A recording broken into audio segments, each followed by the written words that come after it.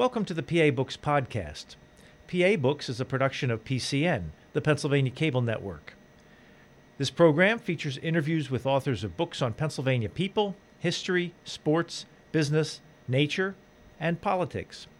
While the focus is always on Pennsylvania, topics like the Revolutionary War, the Battle of Gettysburg, the Industrial Revolution, the coal and steel industries, and authors like John Updike, David McCullough, and John Grogan have a universal appeal.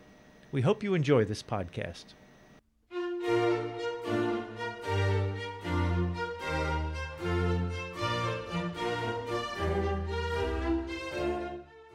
This week on PA Books, Fergus Bordewick, author of The First Congress. Fergus Bordewick, author of The First Congress, How James Madison, George Washington, and a Group of Extraordinary Men Invented the Government. If you were to sit in on a session of the First Congress, what would you have seen? Well, first, it would have been thrilling. The First Congress met for its first two sessions in New York City and its third session in Philadelphia. The New York sessions were the biggest tourist attraction in town. People packed into the galleries, although bear in mind that visitors could only see the House of Representatives. The Senate was a closed body, doors were locked, no records were kept except for one big interesting exception. So you couldn't just wander into the Senate, you'd be thrown out. At any rate, it'd be in the visitors gallery, you would see 59 men. That was the size of the House of Representatives in 1789 when the first Congress began. I would say towering among them politically, but almost dwarf-like physically is James Madison, who is on the floor almost all the time. He serves as essentially the floor leader for most of the legislation in the first session. He has a whispery voice. It's very hard to hear him. He's only about 5'1", very small man, very small presence. But everyone looks to him as the foremost interpreter of the Constitution. Is debate rough and ready? Often it is. Yes, the founders are determined to get work done, but they were as rough with each other from time to time as members of Congress are today. Well, would the structure of the debate, the way they did things, seem similar or different from what we see on C-SPAN now? Well, it'd be pretty similar. All the members virtually were familiar with the same parliamentary procedure that elected officials are today. They tended to follow it. There was one man whose almost sole job it was to see that they did so, and that is the Pennsylvanian Frederick Muhlenberg, who was the Speaker of the House. And Mr. Muhlenberg was a large man in one sense. That's to say, he was as large as Madison was small. On the other hand, he rarely intervened. The Speaker's job was nothing like the Speaker's job today. It's very forceful position today than it was not. And indeed, his only real responsibility was ensuring that people followed the rules. And he also appointed members of committees, and he was very fair and judicious about that. And bear in mind, this is a very small body. As I said, it's only 59 people. Not everyone's there all the time. So you could just about fit all those members onto this small stage here that we're sitting on today. So nobody got lost. Nobody failed to be heard, except Madison, who spoke too softly. And so a degree of comity and collaboration happened almost because of the small size of the body. That's not to say it was a hug fest, or the founders all got together and sang a 1789 version of Kumbaya. And there were sharp political divisions, very deep political divisions, for example, primarily between Federalists, that's the members who were strong supporters of the Constitution, which had been ratified, that is, barely a year and a half earlier. It's brand new. It's still shiny right out of the box, so to speak. And anti-federalists, a minority in both houses, both House of Representatives and the Senate, anti-federalists who hated the Constitution. Not everybody liked it. If you were an anti-federalist and hated the Constitution, why would you have wanted to be a member of Congress? Well, your constituents wanted you to be a member of Congress because they wanted their voices heard. Now, the Constitution had been written, then ratified, and there was an upswell of popular opposition in many states. 2 states, North Carolina and Rhode Island, had not yet ratified the Constitution and were not even present at the beginning of the first Congress, and because they were governed by anti-federalists. And in fact, there was talk in Congress in 1789, early 1790, of marching troops to the state line of Rhode Island, invading the state and carrying out what we today rather delicately call regime change in Providence in order to bring them around. It didn't come quite to that. So there were Americans, many Americans, not a majority, but many Americans who were very hostile to the idea of a strong central government, to federal courts, to a constitution which they felt reposed too much power in a president. Bear in mind, there was no chief executive before this. And you can see strains of thinking and hostility to strong government that remain with us today. It goes right back to the founding.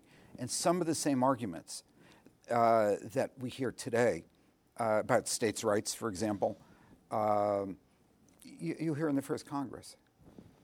Were there regional divisions too, New England versus the South versus the Middle Atlantic states? That's a good question, because we really can't think of those 13 states, now I'm including the 2 that hadn't yet ratified, those 13 states as a nation. They're not really a nation yet. The first Congress is part of the process of making a nation. Did they still think of themselves as 13 independent countries? Many people do. Many people in them do. Some states, like Rhode Island, very much so. Many Virginians do. Indeed, Virginia, led by Patrick Henry, who's quite famous, governor of Virginia, is probably the most outspoken, influential anti-federalist in the country. And he tried to prevent James Madison from being elected to anything because Madison was a leading advocate for the Constitution and a strong national government. So Southerners are suspicious of Northerners, and Northerners are suspicious of Westerners. And when we speak of Westerners here, we're talking about just over the Appalachian Mountains, not Montana and Wyoming. And New Englanders are suspicious of just about everybody. But it varies from state to state. The country, such as it is very, very fragile. It's being held together primarily by, so to speak, Scotch tape and baling wire, you know. There are 50 different currencies in circulation. Transportation is extremely difficult. Many people, most people, probably never went outside their own states. Pennsylvanians, on record, describe New Englanders as foreigners, and the sentiments are returned reciprocally. The West, the area west of the Appalachians, is in danger of breaking off into perhaps another country or several other countries. The British menace from the north and the Spanish from the west. Indian tribes are still a very significant power, I should say Indian nations, which they are at that time, along the western border. There's anxiety about war. There's tremendous anxiety that this new constitutional government won't even succeed. There's no confidence that it's going to work. So how did they know what to do? How did they know what their authority was and what laws they had to pass? They're working it out. They're working it out as they go along. Congress is pretty much inventing itself, just as George Washington is inventing the presidency.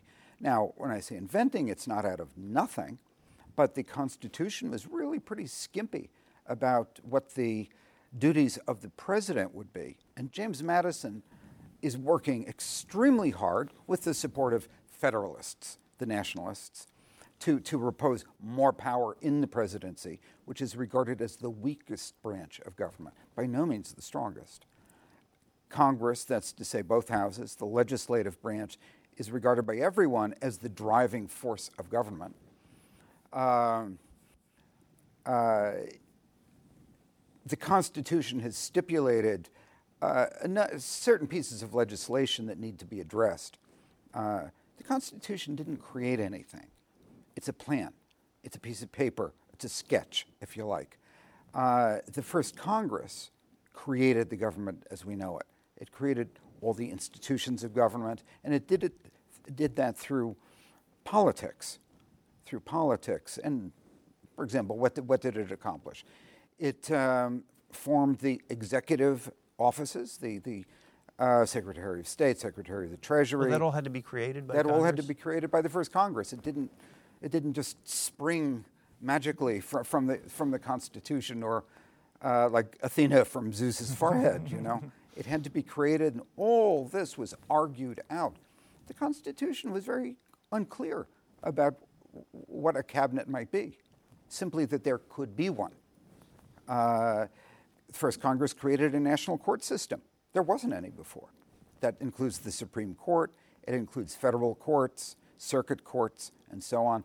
Very, very vigorous debate over this because it would impinge, obviously, on the judicial powers of the states. First Congress created the first, or approved, I should say, the first amendments to the Constitution, most of which we now call the Bill of Rights. They did not call it the Bill of Rights. You write about that, and this is not written about very often. You always hear that, some of the states agreed to join if there was a Bill of Rights, but the first Congress wrote the Bill of Rights? Indeed. There were some 200 proposed amendments. Who proposed them? Conventions, ad hoc conventions in the various states, more than 200. And some of them were overlapping, for sure. James Madison, James Madison, in today's terms, would undoubtedly be smeared as a flip-flopper by the media because Madison had initially vigorously opposed amendments of any kind because he feared that they would undermine the Constitution. It's just written. It's fragile. Nobody has total confidence that this Constitution's going to fly. I couldn't repeat that often enough. So Madison fears that amending it now could weaken it or destroy it, or even in a legal sense, repeal it. Okay, there's a great deal of debate about this. So Madison was against amendments until he had to run for the House of Representatives in a strong anti-federalist district in Virginia, running against, by the way, future President James Monroe, an anti-federalist, and a protege of King of the Anti-Federalists, Patrick Henry.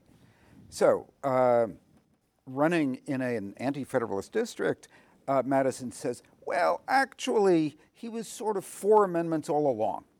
He's elected. Now he's in Congress, the leading member of the House at the time.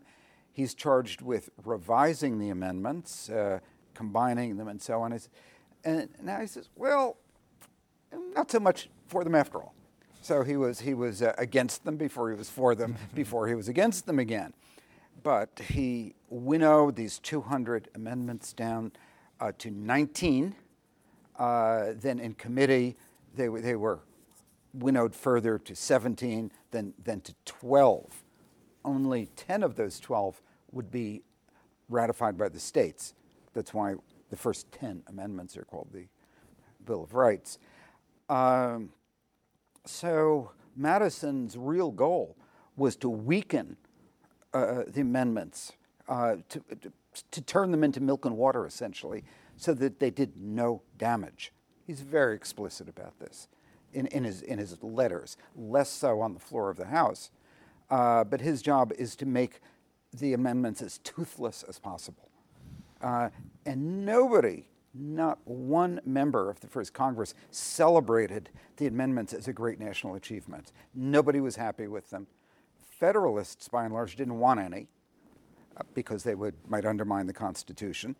Anti-federalists wanted ones that would emphasize states' rights and throw much more power back to the states. So they were terribly disappointed and basically just shrugged off Madison's amendments. In that regard, I want to point out something you wrote about the 10th Amendment, which states the powers not delegated by this Constitution nor prohibited by it to the states are reserved to the states respectively. There was a Thomas Tudor Tucker who wanted to insert the seemingly innocuous word expressly between not and delegated. So it would say are not expressly are not expressly delegated by this Constitution. So what is the significance of that seemingly innocuous word? Indeed. It's hard to be succinct about it. This was a very fierce debate. In fact, almost every debate in the first Congress, in one way or another, set advocates for a strong national government against states' rightists. That term wasn't used, states' rightists, then, but that's who these folks were, who anti-federalists really were. Okay, so this seems like a very technical, linguistic debate on the surface, whether or not to include the word expressly. That's to say, the federal government would be allowed those powers only that were specifically written to say federal power. Everything else would be reserved to the states. In other words, that would have been a straitjacket around the federal government. And in essence, it was the same principle that secessionists were calling for by 1860, 61. And indeed, certain political forces in the United States today insist on as well that state power should be paramount. Still an issue. Still an issue today. A very hot issue. So Madison, by winkling out that word expressly, ensured that the national government would be able to be flexible and could extrapolate powers based on the nation's need and could act for the entire country so that it would not be straitjacketed by states' rights language. How many people who were in on the founding and the Declaration of Independence or the writing of the Constitution found their way into the first Congress? Quite a few. Quite a few. I should say, to put this in context, that I think a lot of Americans have a romantic vision of the founders or members of perhaps the early Congresses as a Congress of amateurs, as if farmers threw down their plows and hopped on their mules and rode to New York or Philadelphia to legislate, and that was absolutely not what happened. The members, almost to a man, were what we would today call professional politicians. They were meant. I want to read you something that you wrote about that, and this is from William Maclay, Pennsylvanian, William Maclay's diary. A disillusioned William Maclay confided to his diary that he had come to New York expecting every man to act the part of a god, but had instead found rough and rude manners, glaring folly, and the basest selfishness apparent in almost every public transaction. Well, okay, you've brought up William Maclay, so let's talk about him for a minute or two. William Maclay was one of Pennsylvania's two senators. The other was Robert Morris of Philadelphia. Maclay is right here in Harrisburg. And Maclay is known for one thing, really. That's to say he was the only member of the Senate who kept a diary. And this diary is in print. It's wonderfully readable if you have some background in what was going on in Congress. The senators essentially drew straws to see who'd get the longer terms. Maclay had got only a 2-year term. He only served for 2 years, only in the first Congress. And then after that, he came back to Pennsylvania and was a legislator in the state for years afterward. He was a hard-shell Scots Presbyterian. He was a man of abundant opinions, most of them negative. A very skilled legislator and was very respected here in Pennsylvania, but he did not play well with others. He had negative charisma, so to speak. He was very, very rigid and judgmental, and he was terribly hostile to the idea of what he called bargaining. Today we call that compromise. He wouldn't do it. And indeed, had he been more flexible in that score, the nation's capital probably would have been in Pennsylvania, and we would be sitting either here in Harrisburg or perhaps in Columbia, Pennsylvania, with a grand national capitol building down the street. Well, William Maclay when George Washington came and addressed the Senate and said, "Oh, I want these things," was William Maclay the one who stood up and said, "Well, not so fast"? Yes. He helped establish a precedent that lasts to the present day, and has to do specifically with the principle of advice and consent, which the Constitution prescribes for the Senate to advise and consent to treaties and other things as well. And this particular treaty, the first that was passed by the United States, has to do with a treaty with the Creek Indian Nation, and indeed other southern tribes as well, who, I should say again, were viable powers in 1790, 1791. They were not on the margins at all. They were serious, let's say, security threats, and so on. A treaty was sent to the Senate. In fact, Washington appeared that day, assuming that the senators would politely nod and say, thank you, President Washington, it's just great. And Washington could put it in his pocket and go home again. And that didn't happen. The noise was so great in the Senate. Here we are in New York. This is Federal Hall, a very elegant building for its day, on Wall Street. The Senate's on the second floor. That's how it came to be called the Upper House, because it was upstairs, not because it was grander. So Washington is standing here. The senators are in their semicircle of desks.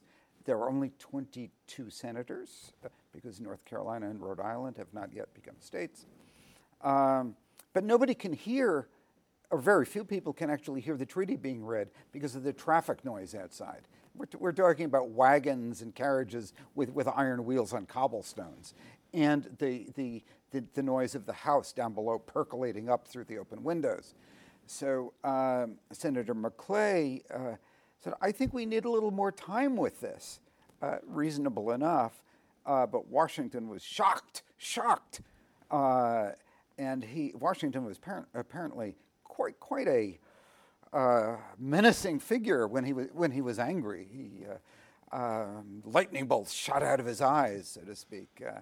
But Washington, it should be said, was, even though he was a patrician, a slave owner, a general used to obedience, was a Republican, a small r Republican, to his bones. And he believed that Congress was the leading branch of the government, and he believed that the president had a duty to defer to Congress. He hadn't expected it to be quite like this, and he didn't like it when it actually happened. Now, the Senate went ahead and it approved the treaty after a while, pretty quickly, but Washington himself stalked off in a huff, and he was reported to have said, I'll be damned if I'm going down there again. How did they communicate back and forth then? How did they negotiate things? Who was the go-between? Remember that the president, George Washington, there'd never been a president before. So he's working it out as he goes along. And the actual powers of the president were kind of murky. Okay, Washington did not come into office, into the presidency, with an agenda. He had no plan for his first 100 days, which is a term that we use habitually today, like a millstone that we hang around the neck of every president, as if he had to have or she had to have a plan for the next 100 days. And that dates only from Franklin Roosevelt's administration. It's a new idea. Washington didn't have an agenda. He was a Federalist. He was very close to James Madison. Madison talks to him probably every day. There's no documentary record of those conversations, except we know that Madison went to see him a great deal, and in Madison's personal letters, there are many, many references to having seen the president. Madison is a protege of Washington. Madison wrote Washington's first inaugural address in consultation with him, but it's really Madison's document. So Madison, some historians would say, served as Washington's prime minister. I don't agree with that terminology. Why? Because I don't think Washington is directing policy. I think in the first couple of sessions, Madison is directing policy. His power diminishes later on because he and Washington begin to diverge on certain issues. And Alexander Hamilton will step in and become closer to Washington than Madison. So we shouldn't assume that the president is sitting up there in his rented mansion, which, by the way, stood under one of the piers of the present-day Brooklyn Bridge on Cherry Street. Washington is not calling the shots. Congress is calling the shots and being informed of what's going on at Federal Hall. I want to read this one sentence that about Washington. You say, at his inaugural, it was obvious that the president, whose mere presence awed every American, was nearly paralyzed with anxiety. Yes. You don't picture George Washington as being paralyzed with anxiety about anything. No, quite right. Washington is an old man by the standards of his time. He's 56 and 57 years old when Congress is getting underway. He had been away from home for many months during the Revolutionary War. He had looked forward to a quiet retirement at Mount Vernon. James Madison convinced him, with some labor, to come to Philadelphia to be the chairman of the Constitutional Convention, a very important position, even though he almost never intervened in the debate. The presence of Washington there, Washington being the only, there was nobody like Washington. Nobody like Washington. Every American knew Washington's name, and he was probably the only American whose face everybody knew because it was replicated on all sorts of tchotchkes and engravings and pictures and so on. So Washington's imprimatur on the new Constitution helped sway public opinion behind it. Similarly, there was really no other man who was as well fit as Washington to be the first president. Universally, he was supported as the first president. Nonetheless, he was not eager to serve. And there are several letters that he wrote talking about his distress at having to saddle up again and go into government. He was very, very concerned about his reputation. It mattered enormously to Washington. And he feared, with some accuracy, that eventually, as a political man, his reputation would be diminished. He would be criticized. He would be found fault with. He instinctively knew that parties would form. I mean, he himself was more of a political man than he's often given credit for. And he'd been around politics, and he dealt with the Continental Congress during the Revolutionary War in the same way that Dwight Eisenhower dealt with government during World War II. Eisenhower was very much a political general. Washington was also a political general, but he had managed to nonetheless protect, as if he was in a bubble. He was almost never criticized, but he knew in politics he would be, and he didn't like the idea of it. And indeed, as his second term developed, he was subject to a great deal of criticism. He was no longer the marble bust on a white horse that he'd been. I want to read something about, getting back to William Maclay and talking about our first vice president, John Adams. Maclay probably disliked Adams more than any other man in the chamber. Adams regarded the Pennsylvanian as an uncooperative troublemaker, while Maclay considered the vice president as no more dignified than a monkey just put into breeches. Yes, indeed. That's very typical of Maclay's language. I mentioned earlier that his diary is the only record of deliberations in the Senate. Members were specifically directed not to keep diaries. Maclay ignored that and he kept one.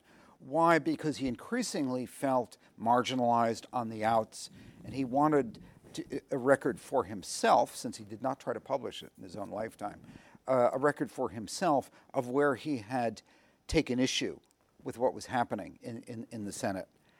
And he's very caustic. It's very entertaining to read for that reason. Where can you find it if you want to read it? Anywhere. It has been reprinted. There's a very, very good annotated edition that was published by what's called the First Federal Congress Project, which is lodged at George Washington University in D.C. and has for years been collecting documents relating to the First Congress.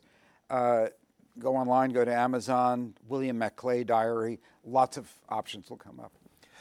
Now, you mentioned that the First Congress met the first two sessions in New York. Why did they meet in New York? Well, during the 1780s, the Confederation Congress, think of the Articles of Confederation, was nomadic. It started out here in Philadelphia and eventually went to Princeton, Annapolis, and a couple of other places. And it finally just rolled up in New York with everybody sick of traveling around. New York had amenities, and Congress, at least for the time being, liked being in New York. Now, we're now talking about the Confederation Congress. The problem of the Confederation Congress was that it was a huge failure, a total failure. Each state had one vote. It did not. Not each congressman. Okay, that was one of the great changes that the Constitution wrought, and it became increasingly impossible to get a quorum. And in fact, it ceased to exist. It basically ceased to exist. And the secretary of the Confederation Congress, by 1788, so it was reduced to literally trying to grab members off the street and drag them into his office so that he could say, I have a quorum. But mostly he didn't succeed. So Congress wound up in New York mostly by accident. Why did it leave Philadelphia, you might ask? Congressmen were terrified by something that happened there. Revolutionary War soldiers, infuriated by not receiving back pay, dating back years for their service in the war, surrounded the Pennsylvania State House, which was also where the Confederation Congress was meeting. Rowdy, a little bit liquored up, very angry, and with weapons in their hands, and were perceived to have taken the Pennsylvania Assembly hostage. And members of the Confederation Congress were so terrified by this, they got out of town. They essentially ran off to New Jersey. And that was one reason why there was so much resistance in the first Congress to establishing the national capital in Philadelphia. There were a number of reasons, but everybody remembered that. Those Pennsylvanians, my gosh, what's going to happen to us down there? They're going to come after us with bayonets if they don't like what we're doing. It comes up in debate. So why didn't the Congress settle the capital in New York City? Well, there were 32 different locations proposed, ranging from upstate New York, Kingston, New York, as far south as Norfolk, Virginia. That said, there were only a few places that were serious candidates. New York was one of them. Pennsylvania was another.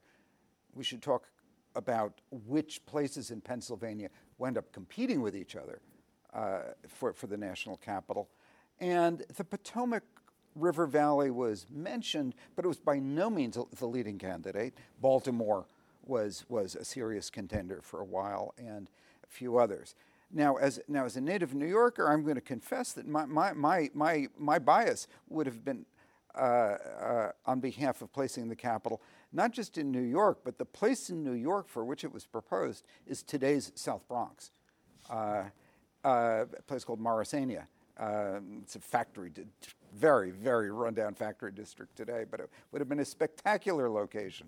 But the odds were pretty clear that it wasn't going to go to New York.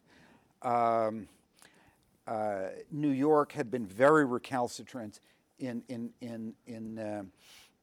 supporting the Constitution. New York didn't even have members in the Senate until the first Congress was well along. There were a lot of anti-federalists in New York. So New York didn't have the kind of clout you might imagine it had. Philadelphia was the country's largest city, by far. By far, New York was increasing, but it wouldn't surpass Philadelphia for quite a while yet.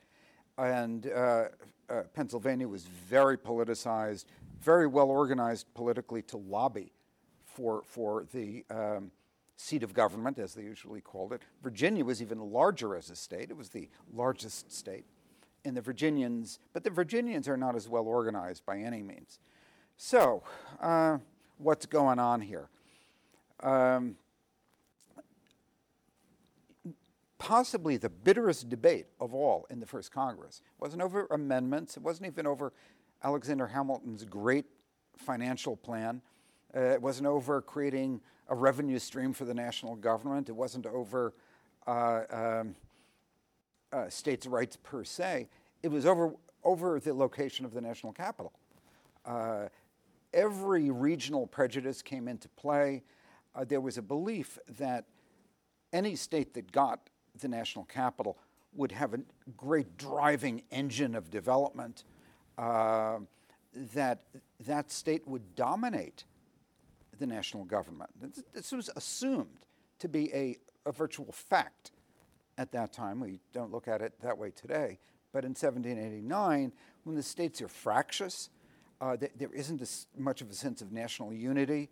Do you want a national government dominated by Pennsylvania, Philadelphia, especially with those anti-slavery Quakers? Yeah, I want to read you that. It says, Southerners feared Pennsylvania with its menacing legions of anti-slavery Quakers and free blacks. Yes. I mean, this is very significant, and it's mentioned a great deal in debate. Or do you want the national capital down in Virginia, perhaps, deeply embedded in slave country? Many members of Congress loathe that idea. Or do you want it in New York with those businessmen, Alexander Hamilton and his money men, with their hands around the throat of the national government? These are the kinds of fears and allegations that come up in debate. Now, all that said, Pennsylvania basically seemed to have a lock on it. Congress voted twice to put the national capital on the Susquehanna River. Hadn't defined precisely the spot. It might very well have been Harrisburg or Columbia, a little further down the river. But it seemed like a done deal. Now, why aren't we there? I mean, why was it a done deal? Not just because the Pennsylvanians had a tightly bound, or it seemed, delegation, but they had the support of a lot of other northern votes. Others, it's New York even. Okay, why aren't we there? Well, thank James Madison for a sort of parliamentary sleight of hand. Okay, here's what happened. I'll give you the Reader's Digest version because it's very twisty. It's quite fascinating. Where in Pennsylvania was it really going to go? Well, it appeared it was going to come to the Susquehanna River. Robert Morris, Pennsylvania's other senator, a financier, regarded as possibly the wealthiest man in America at the time, a larger-than-life figure, quite a wonderful man, actually. His letters are terrific. He wrote every day to his wife. They're very warm, chatty letters, great to read.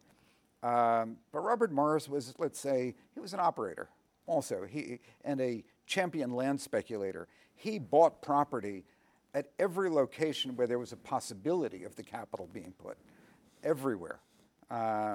Okay, as if he had, a bunch of extra aces under the table. Okay, Morris saw that it seemed clear that the capital was going to go to Pennsylvania, he wanted it in Philadelphia, where he was from and where he owned a great deal of property, not necessarily in the city. He's actually talking about Germantown.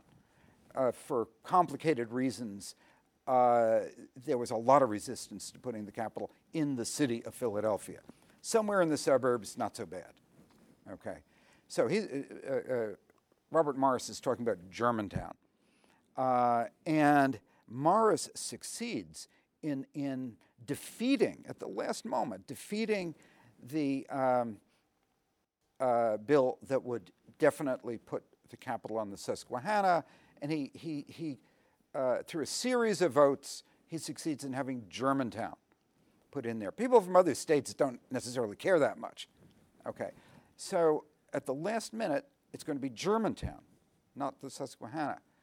James Madison says,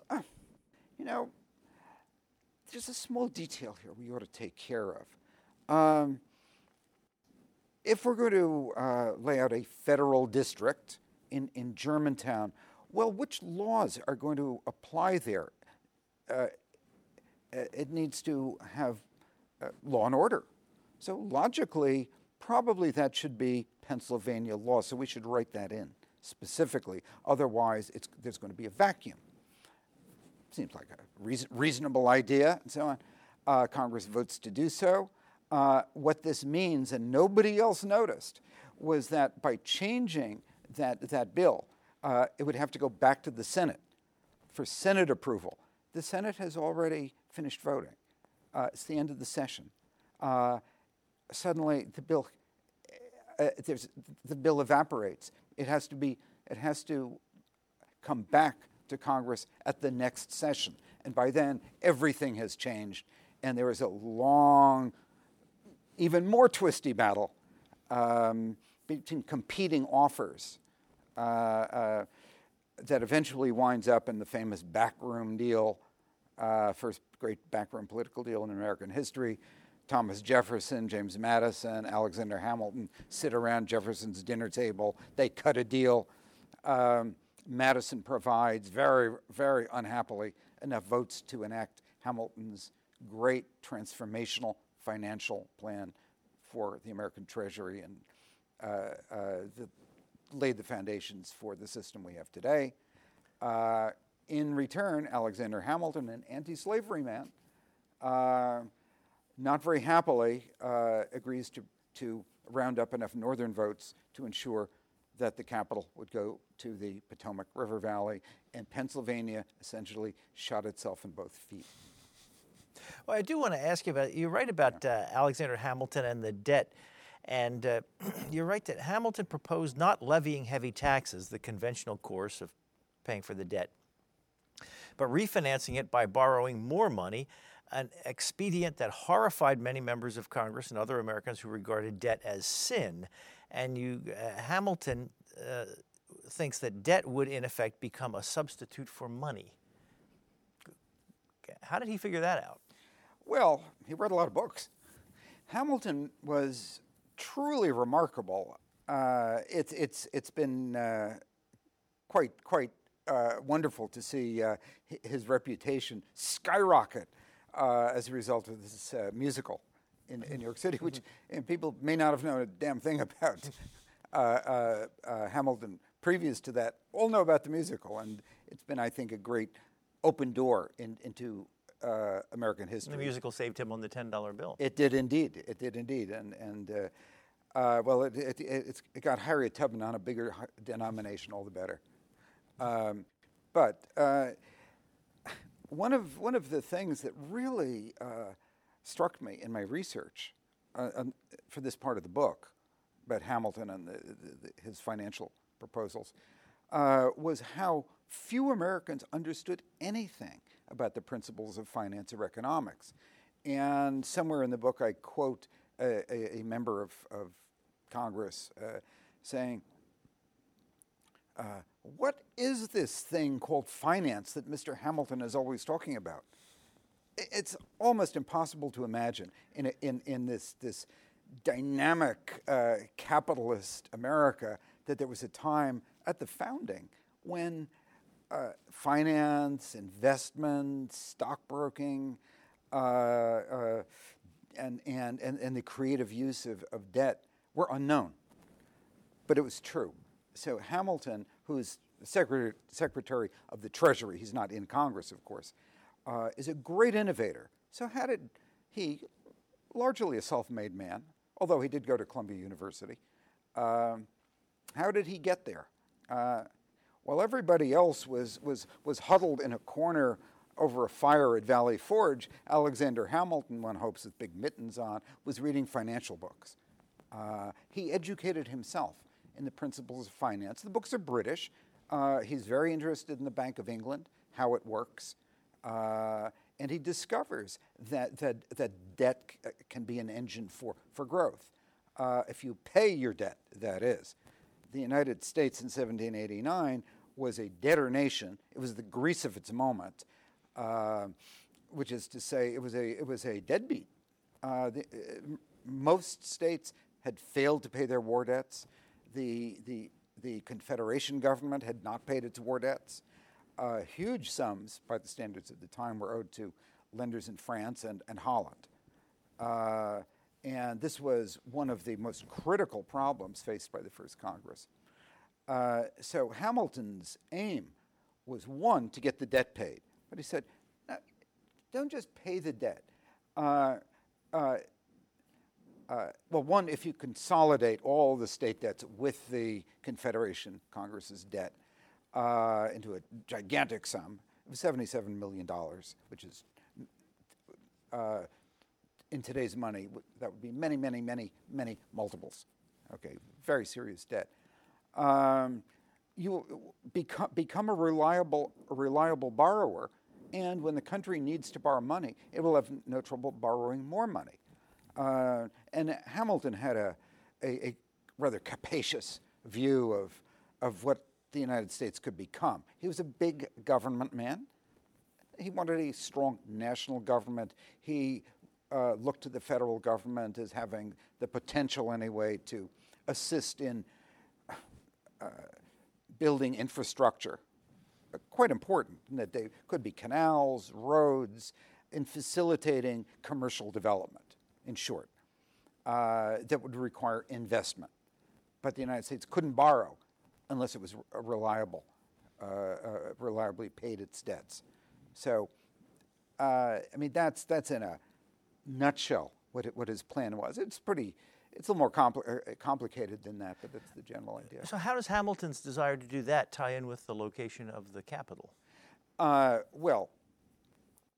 Hamilton's plan, this far-reaching financial plan, had a lot of opposition. It had a lot of opposition. He was literally tearing his hair.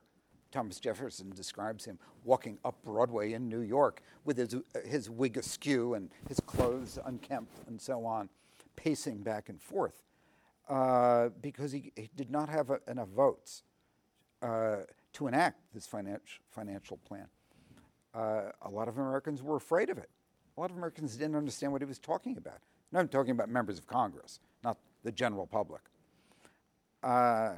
So he needed to get more votes from somewhere.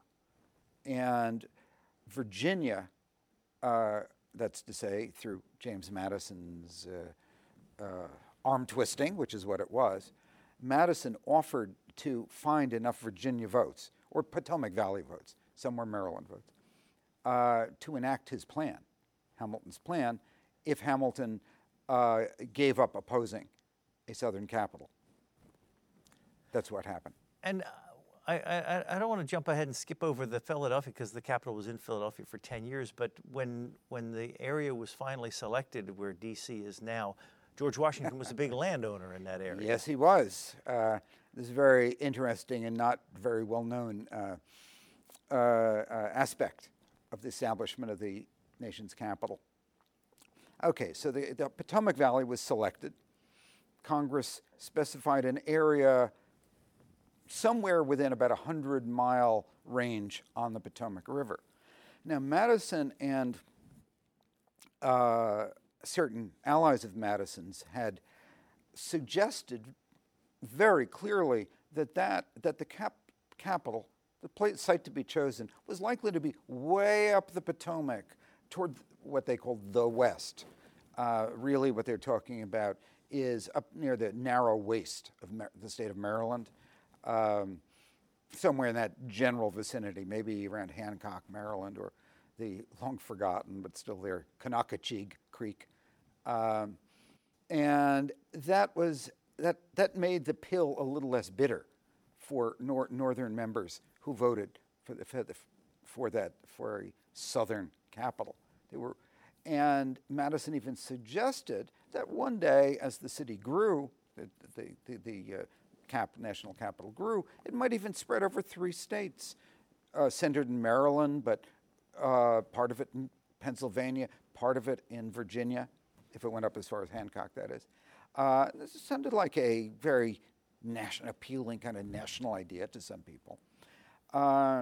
Congress turned over to George Washington the responsibility for selecting an actual site. Now, surprise, surprise, George Washington, as you mentioned, picks the site that is at the absolute southernmost end of the allotted area, right across the river. The federal city at the beginning included a chunk of Virginia. It was mostly Maryland, but a chunk of Virginia, including the city of Alexandria.